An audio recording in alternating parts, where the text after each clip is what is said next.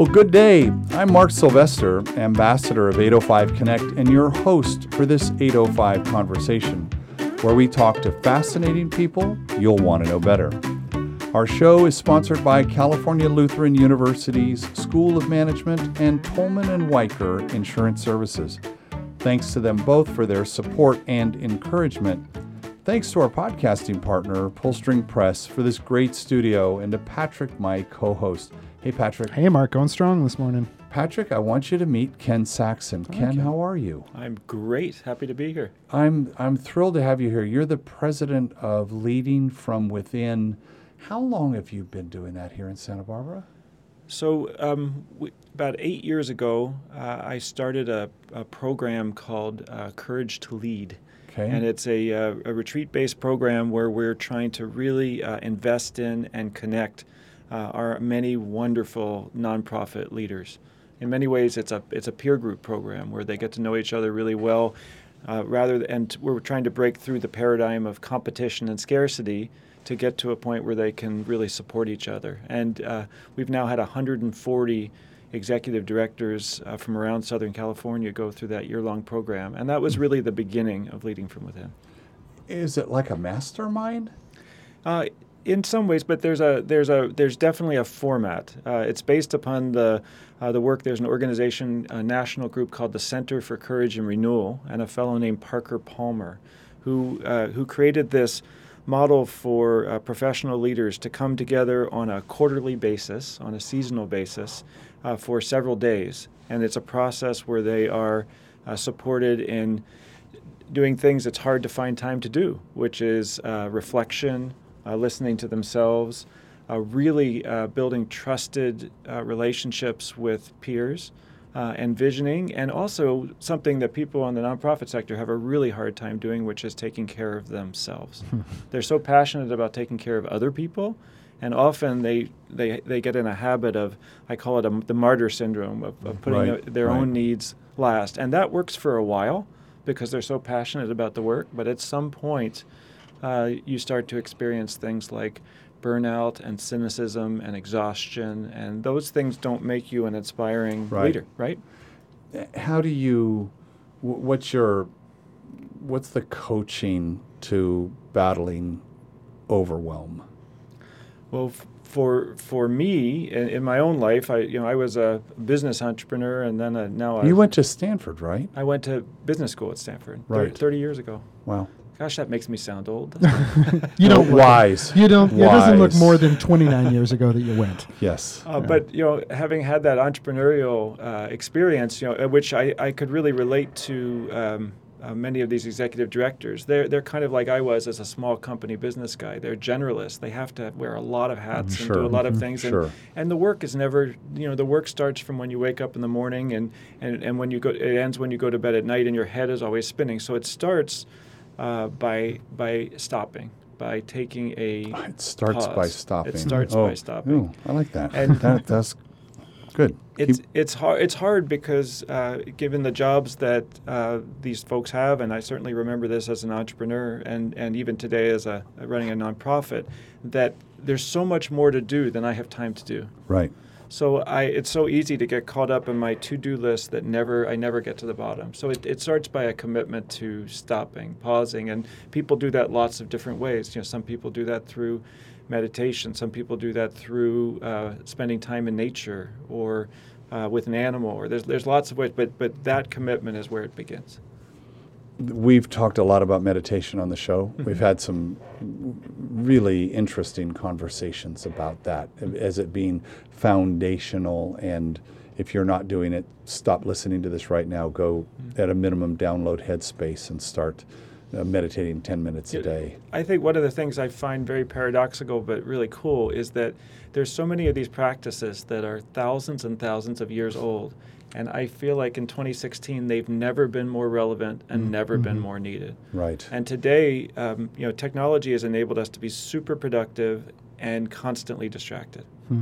And that combination of things means that we need these tools today more than we've ever needed them, I think.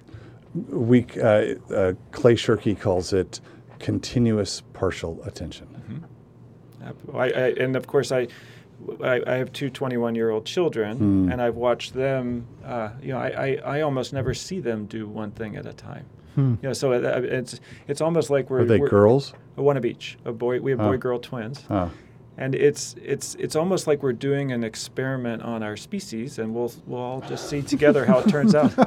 That's why we have children, right? Yeah. I mean, I remember that book. Is it Nicholas Carr wrote the book The Shallows? But it's talking about what the internet is doing to our brains, and he talks about how changing technology over history has our brains have evolved to keep up with the changing technology, but it's just happening so quickly now. So I guess we'll see.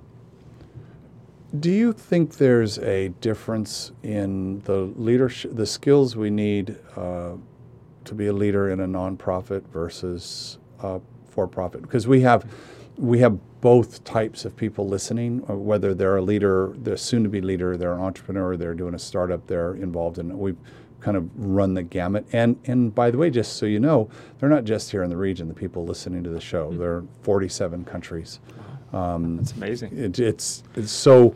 Welcome to the world of podcasting. Well, exactly, right. So that's where, and we talk about leadership a lot, and what are the traits as a leader. So I'm curious. You have spent this time with nonprofit leaders, but I'm curious: is there anything different? So this discussion comes up in nonprofit a lot because many of them have business people on their boards, and they're always trying to figure out what is relevant from business. So my belief is that it's mostly similar. So let's talk about some of the things that are the same. First of all, you have people, and you have to figure out how to get the most out of people. Right. The difference is that in nonprofit, many of those people aren't paid. They're in there for another kind of compensation. Maybe they want to learn, or they want to feel a sense of meaning, or they want to connect with people. So it's not quite. You can't just throw more stock options at them, like we could do up in Silicon Valley. So sometimes you have to be a little bit more thoughtful about what it is people want and making sure they're getting it. But still, motivating people and keeping them wanting to come back is very similar. You have a financial bottom line, absolutely similar. You cannot run a nonprofit organization and be around tomorrow if you cannot. Manage a bottom line. And for me, all the systems I learned when I was selling in my business, I have used again in fundraising. I mean, development is sales. Absolutely. So it goes back to understanding the customer and what is it they're looking for in this transaction, and figuring out how to communicate and market what it is you're offering in a way that they can say yes to it. So all those things are very similar. A couple of things that are different, and I think in some ways more challenging in nonprofit, are one is in nonprofit you have multiple bottom lines to manage. So you can have your financial bottom line and break even, but you also are trying to make a social impact. If you break even, but you're not succeeding in making the social impact, the mission, then you are failing. In my business, I just had to figure out how to make more money next year than I did this year. But in nonprofit, you have to deal with a social bottom line as well as a financial bottom line. So let's then take that to this newly over the last 5-10 years, the idea of a social entrepreneur. Yeah, I am sort of a student of that. I'm trying to understand that because I'm so inspired. The young I run a number of leadership programs for emerging leaders, people in their 20s and 30s and early 40s. And the younger you are, the less you see these lines, between business and government and nonprofit. Everything's a hybrid, and social business is one of these things. I also, though, have the belief that just running a business successfully is hard. So running a business successfully and making a social impact is harder. There's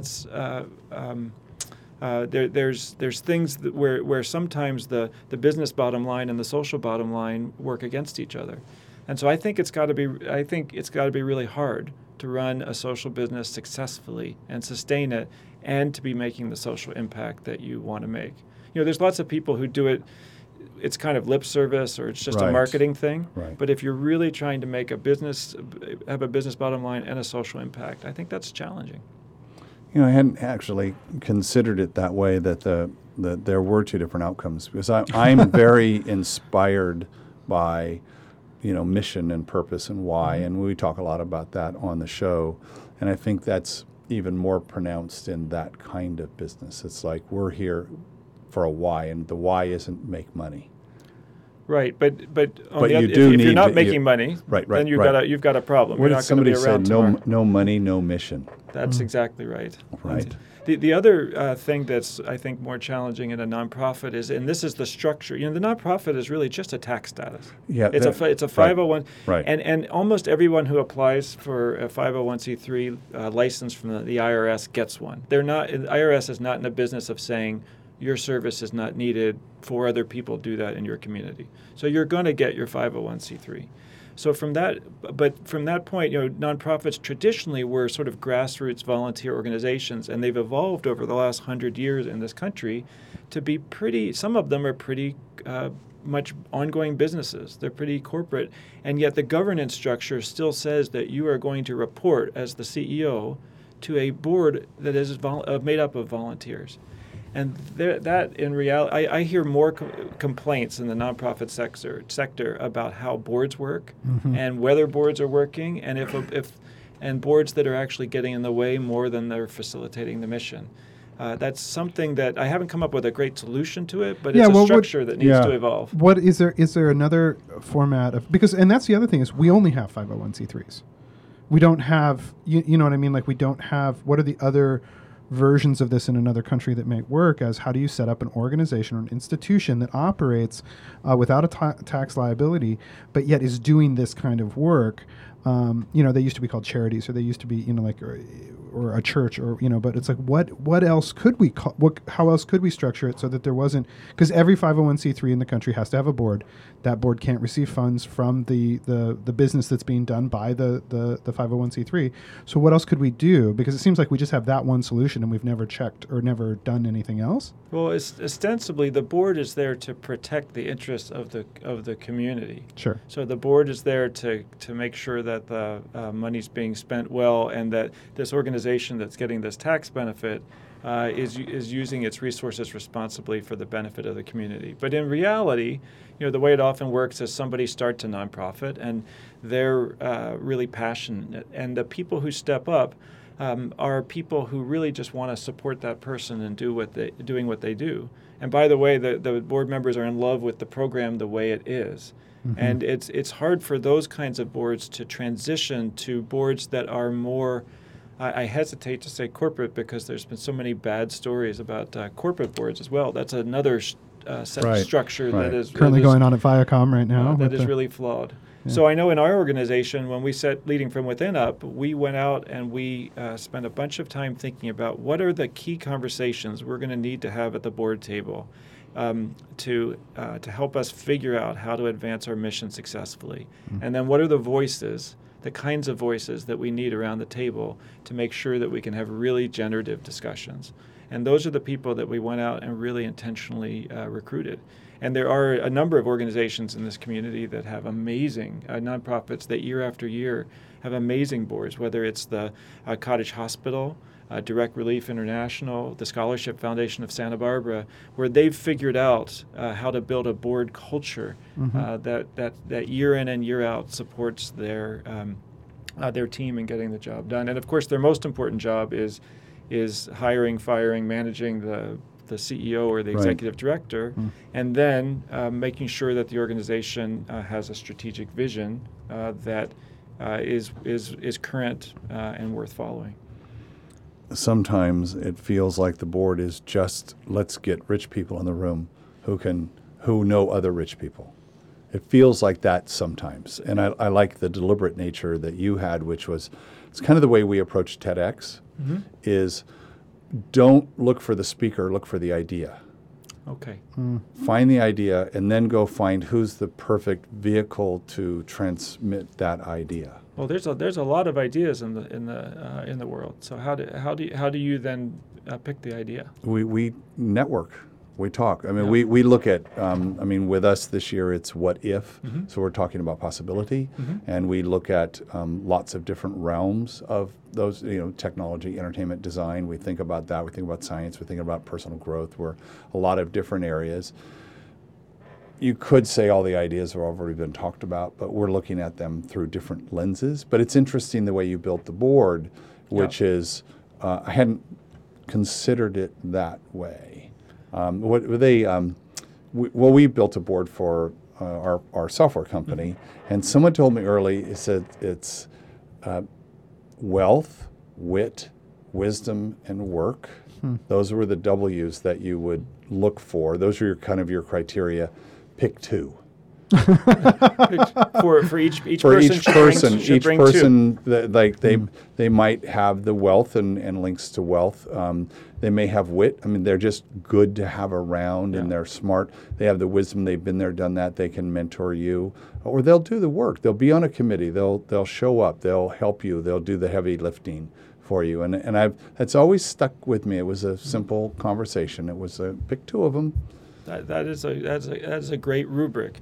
One of the challenges for nonprofit board members, and I've been on a number of boards in this community, is that so often the reason someone joins a board and what organizations have them do once they've joined the board are so far apart. Sometimes somebody joins a board because they want to learn about this cause, or they want to engage in interesting discussions, and then you start showing up at a board meeting and it's here's the finance report, and here's the whatever report, and there's no generative dialogue. There's nothing meaty to chew on. How do you, when you're evaluating, when somebody's approached you and said, "Hey, we'd like you to become a part of the board," what are the things you go through to evaluate whether or not you want to give your time to that? Yeah.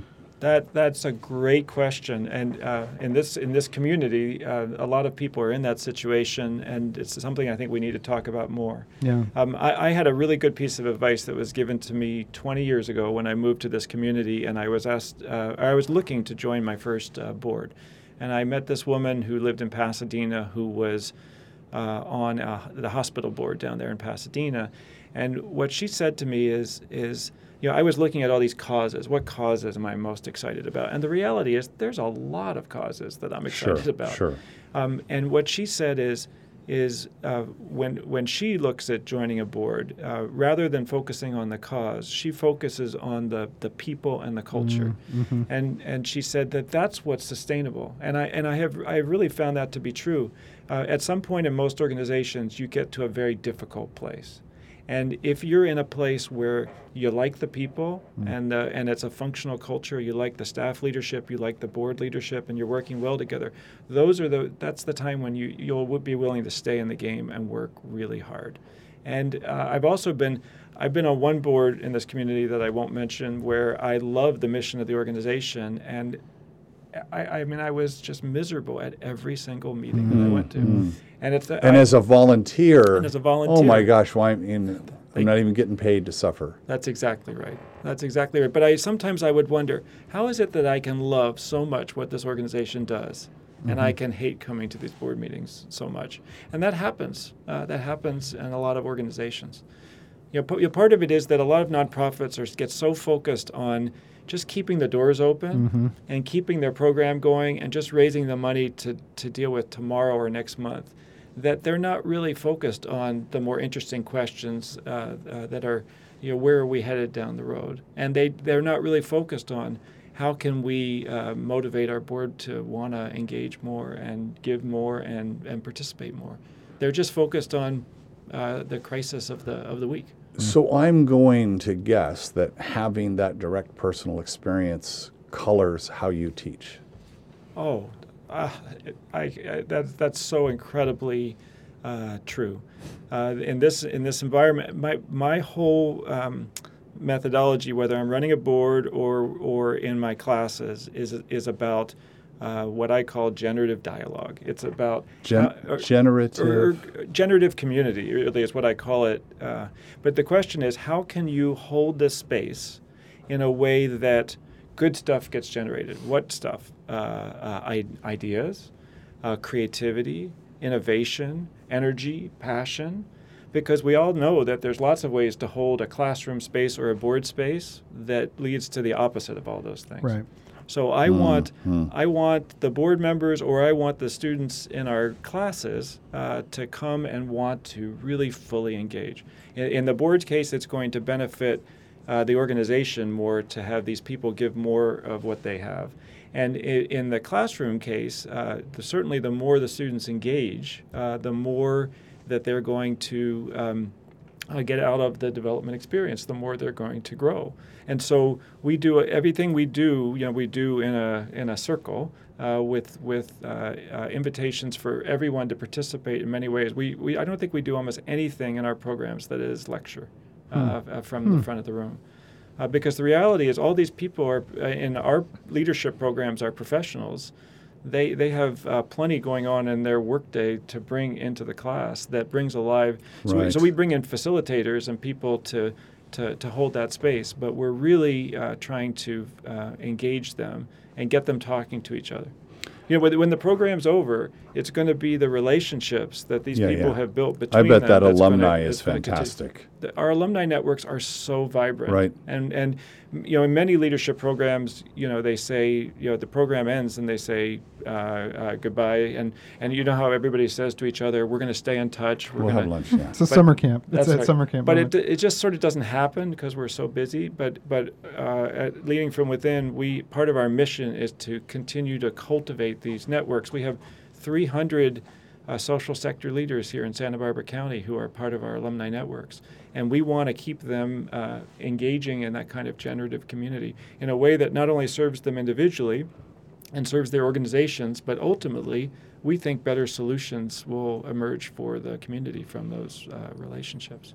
With the nonprofit sector being such a big part of what's happening here, that is very true. Let me ask a question our listener might be thinking right now is, they said, gosh, am I a leader? How do you know if you're a leader? Again, another really terrific question, and it's something that I've learned over time, is particularly working with these emerging leaders, is that many of them do not identify with the term. And so really? the first thing, one of the first things we do in our emerging leaders program is to we run them through an exercise. I'm trying to remember exactly what it's called, but really where they help to make something happen that was important to them. We don't use the language of leadership, and then we have them. Oh, really? At the beginning, we don't, and we have them diagram it, and then we ultimately show them. Well, actually, those are the steps and stages of what is a leader, because I believe that leadership is a choice. And then leadership is a relationship. But, if our emerging leaders are all at this place where they have the opportunities to step up and say yes, step up and maybe choose to engage a group of people or go to the next level or get involved in something in the community, or they can choose to stay in their comfort zone. And we try to provide an environment that gives them where they end up having more willingness to take the risk. And then they can come back to our classes and talk about what's going on, talk about what happened, how it's going, what didn't work, if they fell on their face, and how could they do that better. It sounds like you're making a case for the idea that because I think there's this misnomer that there's one leader. There's a leader in a room, or at a boardroom, on the board there is a leader who's in charge of things, and then the rest of us are just there to give our 2 cents. But you're saying that leadership is not isolated to one specific person or their activity on the board, but instead to say, like, everybody is going to have moments or part of the leadership role. I start with the premise. I really felt this way in my company. So we had we got up to about 100 employees when I built my business with my partner, and I felt that every day our people who could come and show up, and they could give us 3% of what they might potentially give us, or they could give us 30% of what they might potentially give us. And the difference is 10x, right? Mm-hmm. Right. And so my job was to figure out how to hold that space in their day, and to make sure that they have the resources they need, and that they're working with people that they like working with, and they understand their role and the importance in the mission, such that they're going to get closer to that 30% or 3%. So it starts with that, and in the social sector, it's even more so in the nonprofit sector, because you have all these volunteers who can just choose not to. My employees kind of had to show up, but your volunteers and your board members and your donors, they don't have to come in. Yeah. And you said very early on that the thing that's the same between leadership and nonprofit and for-profit is how do you get the most out of your people? How do you motivate them? And I hadn't thought about that. You're going to that person I'm getting 3%, or I'm getting 30%, and that's a 10x. And I would think if someone shows up and I'm only getting 30%, we're going to have a talk, because I want more than that. You said, when you said leadership is a choice, it got me thinking about a guest we've had on the show, retired Lieutenant Colonel Scott Mann, Green Beret. He is leading a national cause called Mission America to connect veterans back in when they come back from the war, but also to go out and be aware of ISIL and what are the kinds of things we can do. So it's a big deal. He talks about this thing called when you're tapped on the shoulder. Life taps you on the shoulder, and it's at that point you make the choice. You've just been tapped on the shoulder. You were aware of a problem, you have a unique ability to solve it, or you've been tapped to step up and lead, or there's that how we react to that tap on the shoulder. I think that's, I love the language of that. Someone who's written a lot about this in the last few years is David Brooks, the New York Times columnist. And he talks about, I think about this working with emerging leaders and also having 2 kids in college, but that we don't serve our children well by just say, find your passion, find your passion. He says, you're at this point, you don't even necessarily know who you are. But basically, he says, when you look at people looking back at their life and you ask them what had the most meaning, it's when they got the tap on the shoulder. Right. Sometimes it could be something that when a family member got sick, and then leads to this solution that leads to this business, or there's all kinds of ways we get tapped on the shoulder. But it's Steve Jobs said that in his amazing commencement address. He said you can't connect the dots in your life prospectively. You can only connect the dots looking backwards at your life. And I think that tap on the shoulder is something we in our retreats, we have a lot of people who are reflecting back on their lives and how they got called into the journey they got called. And more often than not, a lot of times actually it's a negative experience where they got tapped on the shoulder, but it led them to want to go fix something or change something. How do you, as a father who's got 2 21-year-olds, how do you empower them to be, what kind of advice are you giving them to be ready for that, or preparing them? If it's not to push them towards, okay, there's one passion, figure out what it is, and then you won't have to work, everything will just be passionate. Like, what are you telling them? They're both in college, and what are they studying, and are they listening, or do you have good dialogue about stuff just like this? Do children ever listen to the podcast of their parents? No, never. No, that's what the parents need to podcast. Yeah. Then the kids would listen. The parents, yeah. Part of this is my own thing. I am full of great advice that I spend a lot of time trying not to proactively provide my children when not asked, and I fail at that very often. But I have watched my kids over many years and seen their interest grow, and then try to encourage them in that. So our daughter, when she went to Santa Barbara Middle School, a wonderful local institution. When she was in 9th grade, they have everyone volunteer for a week. They have an internship at a nonprofit. And she volunteered at the Friendship Center. So she worked with people who have Alzheimer's and other forms of dementia. Now, most 9th grade kids are going to have that experience and maybe feel a sense of meaning and move on. But my daughter found a calling. She loves working with her elders to start with. She also is clear now that she wants to go into nursing. She thinks she wants to go into geriatric nursing, which as an aging, middle-aged guy, I think, how cool would it be to have a daughter who's a geriatric nurse? I think my only job is just to stay on her good side. So they want to take care of me. So I have definitely helped to introduce her to people around me, people in my programs who share those kinds of interests, who are work with seniors or who with nursing. This summer she's working at the East Side Medical Clinic over there on Milpa Street. Getting to work in the medical community and use her Spanish, and so that's one example. Our son has always he's a very entrepreneurial guy, and he has lots of interests, and he's a writer and musician, but he also really connects with kids, and he also has had this intuition for quite a while that he might want to be a teacher. So now that he's starting to think about a year from now, what might he do when he gets out of college? This summer, he's going to be working at a charter school in Los Angeles and getting the experience where he can really see, do I like this? Do I not like this? Right. Is this the right environment? Where he can try things out. It's such a tricky thing to, this is a lot of philosophers will talk about letting the 18-year-old version of you pick your 40-year-old version career. So if you imagine your 18, 19-year-old making a decision for a 40-year-old, but it's them that they're making it for. So that making that choice at 18 or 19 that will be a path for the rest of your life. It's such an odd thing to turn back and say. If you at however old you are right now, to turn back and say, I'm going to go ask an 18-year-old who just graduated high school their best advice on career path. Would I do that? And would I even trust the 18-year-old version of myself to pick a career path for me? And I often look back at that 18-year-old long-haired, listening to Nirvana, living in Washington, Seattle area, like picking a path for myself, thinking, oh, he was an idiot.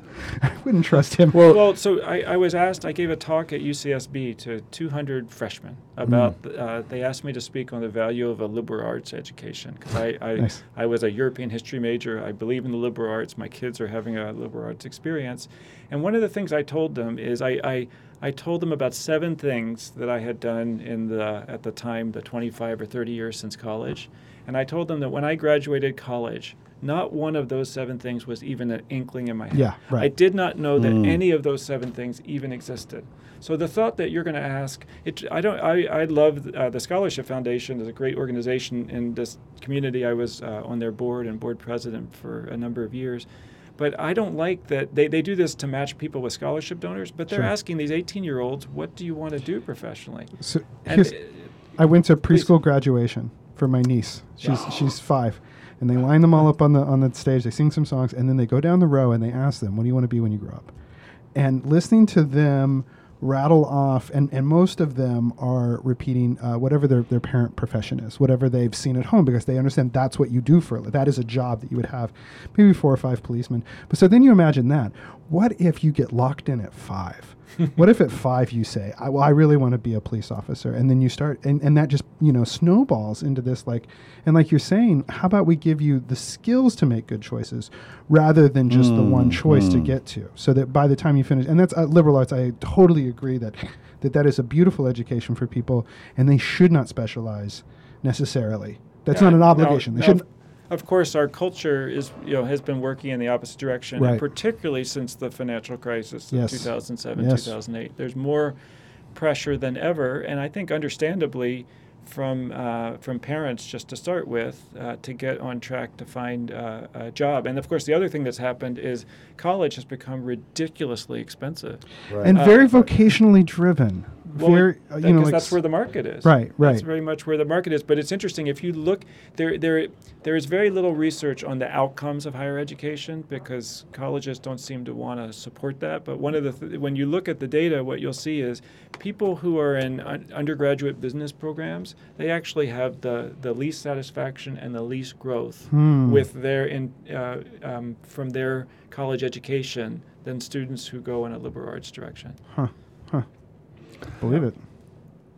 There's the interesting piece here. We talked about 18-year-olds. Should I trust them? And the 18-year-old will say, don't trust anyone over 30. Right. And now at 60, I'm thinking 30-year-olds. Why would I listen? You're just getting started at 30. Just getting stuff figured out at 30. Exactly. And the other piece that's interesting is this discussion of does the preschooler know? Yeah. But I've done a little bit of work in this area, and they say kind of have a good sense, a lot of them, before they're 7.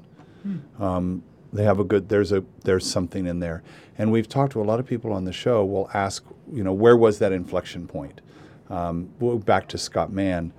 His was when he was 8 years old, going into a diner and seeing a Green Beret. And that was it. He wanted to be that guy. And if you ask that question of people, they're either the ones who know exactly when it was, or there was a tap on the shoulder moment that was different. What was it for you? Well, so my journey's been one of I as a kid I was very I was bright academically, but I was very introverted, and it turned out it was in my early 20s that I had my first experience with personal development. So in my case, I did what people had done for decades. Somebody suggested, have you ever heard of the Dale Carnegie program? So, Carnegie's been around for 75 years or whatever, how to win friends and influence people, public speaking.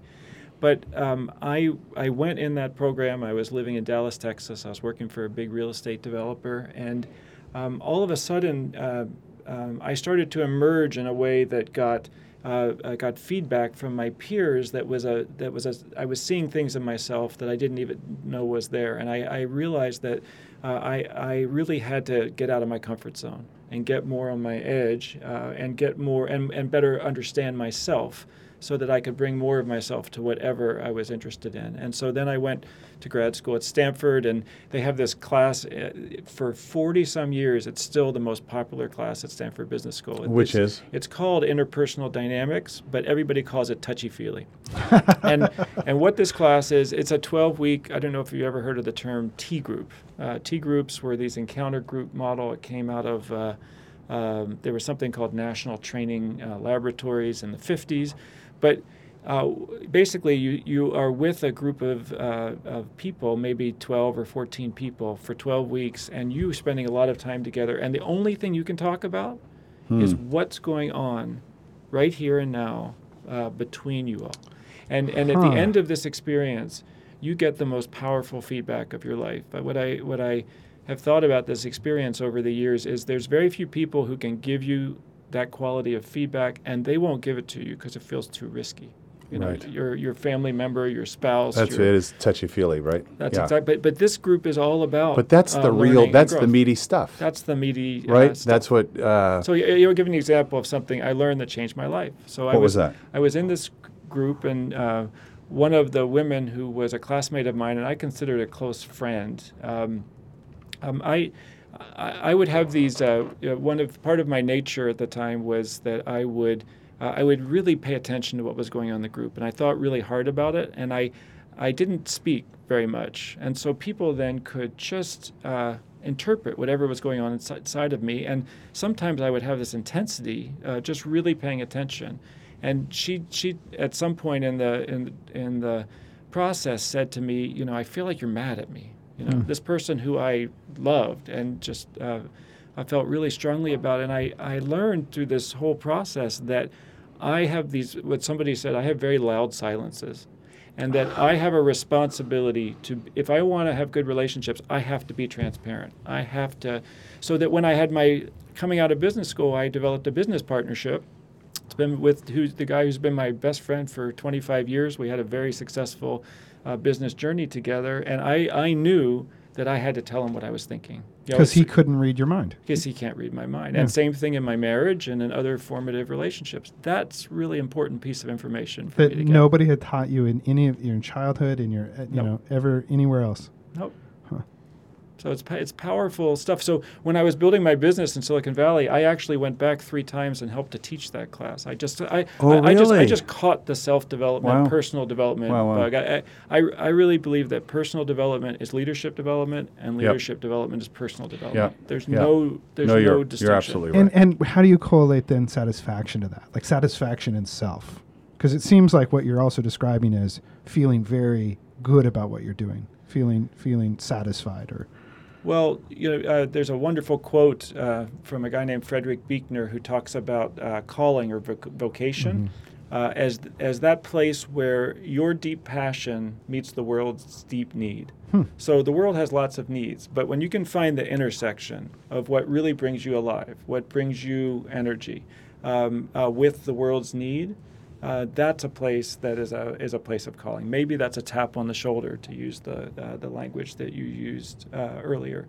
So for me, satisfaction it's fundamental. Mm-hmm. I mean, if I have a certain number of hours a week that I'm awake, everything is easier when I am energized and passionate about it. But what David Brooks, I think, was saying is to ask an 18-year-old kid, what are you passionate? Just go follow that thing. That's actually not the way that meaningful careers and lives are led. That you find your passions over time, in the moment, with the tap on the shoulder, with the people that you're with. And I think that fits my experience and the experience of more of the people in my programs, who I don't think many of them, when they were 5 or 6, were thinking, I want to do this work. When you go back to what you said in the very beginning, that leadership was reflection, listening to yourself. I mean, you just brought it full circle to that. Our organization's called Leading from Within. Exactly. Right?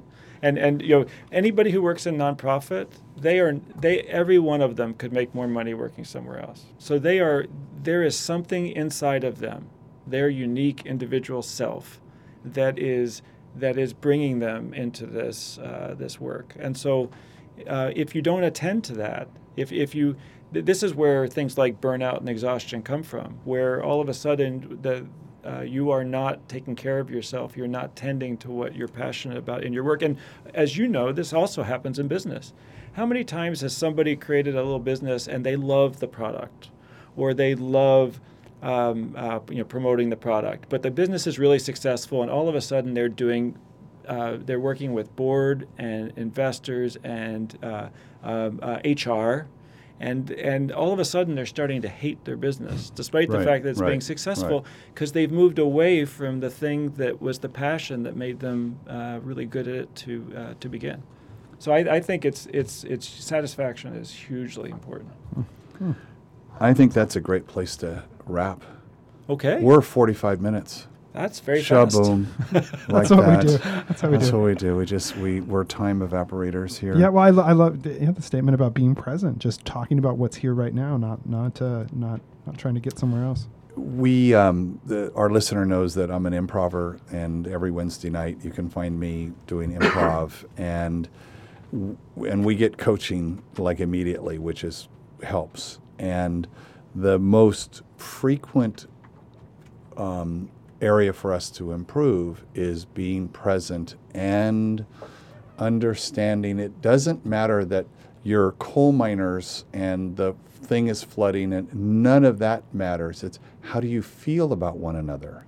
And we tend to try to want to make it funny, or to do all of the other things you would assume, where no. How do you feel about that? How do you feel about that other person? Do you love them? Do you hate them? All of those things. And actually, when you get good at that, for that 2 hours on Wednesday, I'm much better in life. Wow, that's fairly powerful. Yeah. Seems like improv is being used more and more in leadership and life. I see it all the time. It's Second City figured that out and has made and it's fun and people like it, and it's an easy way to get people on stage, and there's games to play in that where you can take people who would say, oh, I could never do that. I said, no. That's what I thought. Well, can I just say, hearing that, I'm terrified. So I know that maybe this needs to be on my agenda at some point in the future, because that sounds terrifying. Wednesday night, I would invite you. I'd love to. That's what happened to me. I didn't go kicking and screaming. I didn't know what we were going to. And we got there, and I haven't missed a Wednesday unless I'm traveling. It's that great. Wow. Ken, at this point, now that we've got this great conversation in the can, and it is that we've got a list of titles of all these great, and people Seth Streeter and tons of fabulous people. But our listener doesn't know the names of those people. So they're going to look at the title, like, what should I listen to next? So if they're scanning through that, what would we call this conversation? Oh, I think I'd go with what we landed on for the name of our organization, Leading from Within. Perfect. I was going to veto it if he came up with anything else. As you were describing, I'm like, he's got to call this leading from within. Excellent. No, Patrick. it's it. That's exactly what it is. Thank you so much. How do people find you, Ken? Well, we have a website, which is leadingfromwithin with hyphens between the words, .org. So that's a good place to start. I love that. Thank you so much. Thank you, Appreciate Mark. it. Thank you, Patrick. Thanks, Great to meet you. And thanks for the work you've done. I mean, just that you finding that you liked helping and you found a place to be able to help. I like surrounding myself with 1%ers. I mean, people who really want to make a difference in whatever. I'm agnostic on what it is, but are they showing up present? And you have every class year you're with people who want to be there. How lucky are you? Oh, how lucky am I is right. These people are amazing. I feel love very that. lucky to work with them every day. Yay. Yeah. Thank you. Thank you so much. Thank you. And I also want to thank California Lutheran University's School of Management and Tolman & Weicker Insurance Services, our podcasting partner Pullstring Press, and Cielo 24. The 805 Connect project, now in our third year, is supported by partners and sponsors throughout the region. I want to thank them as well. More information on the project at 805connect.com. Now, Patrick, how could they've just been inspired by this conversation, how could they help? Well, I mean, first and foremost, go out there to all the board members from all of the boards that you belong to and get them subscribed to this podcast. Oh, there you go. There you go. Find a board member.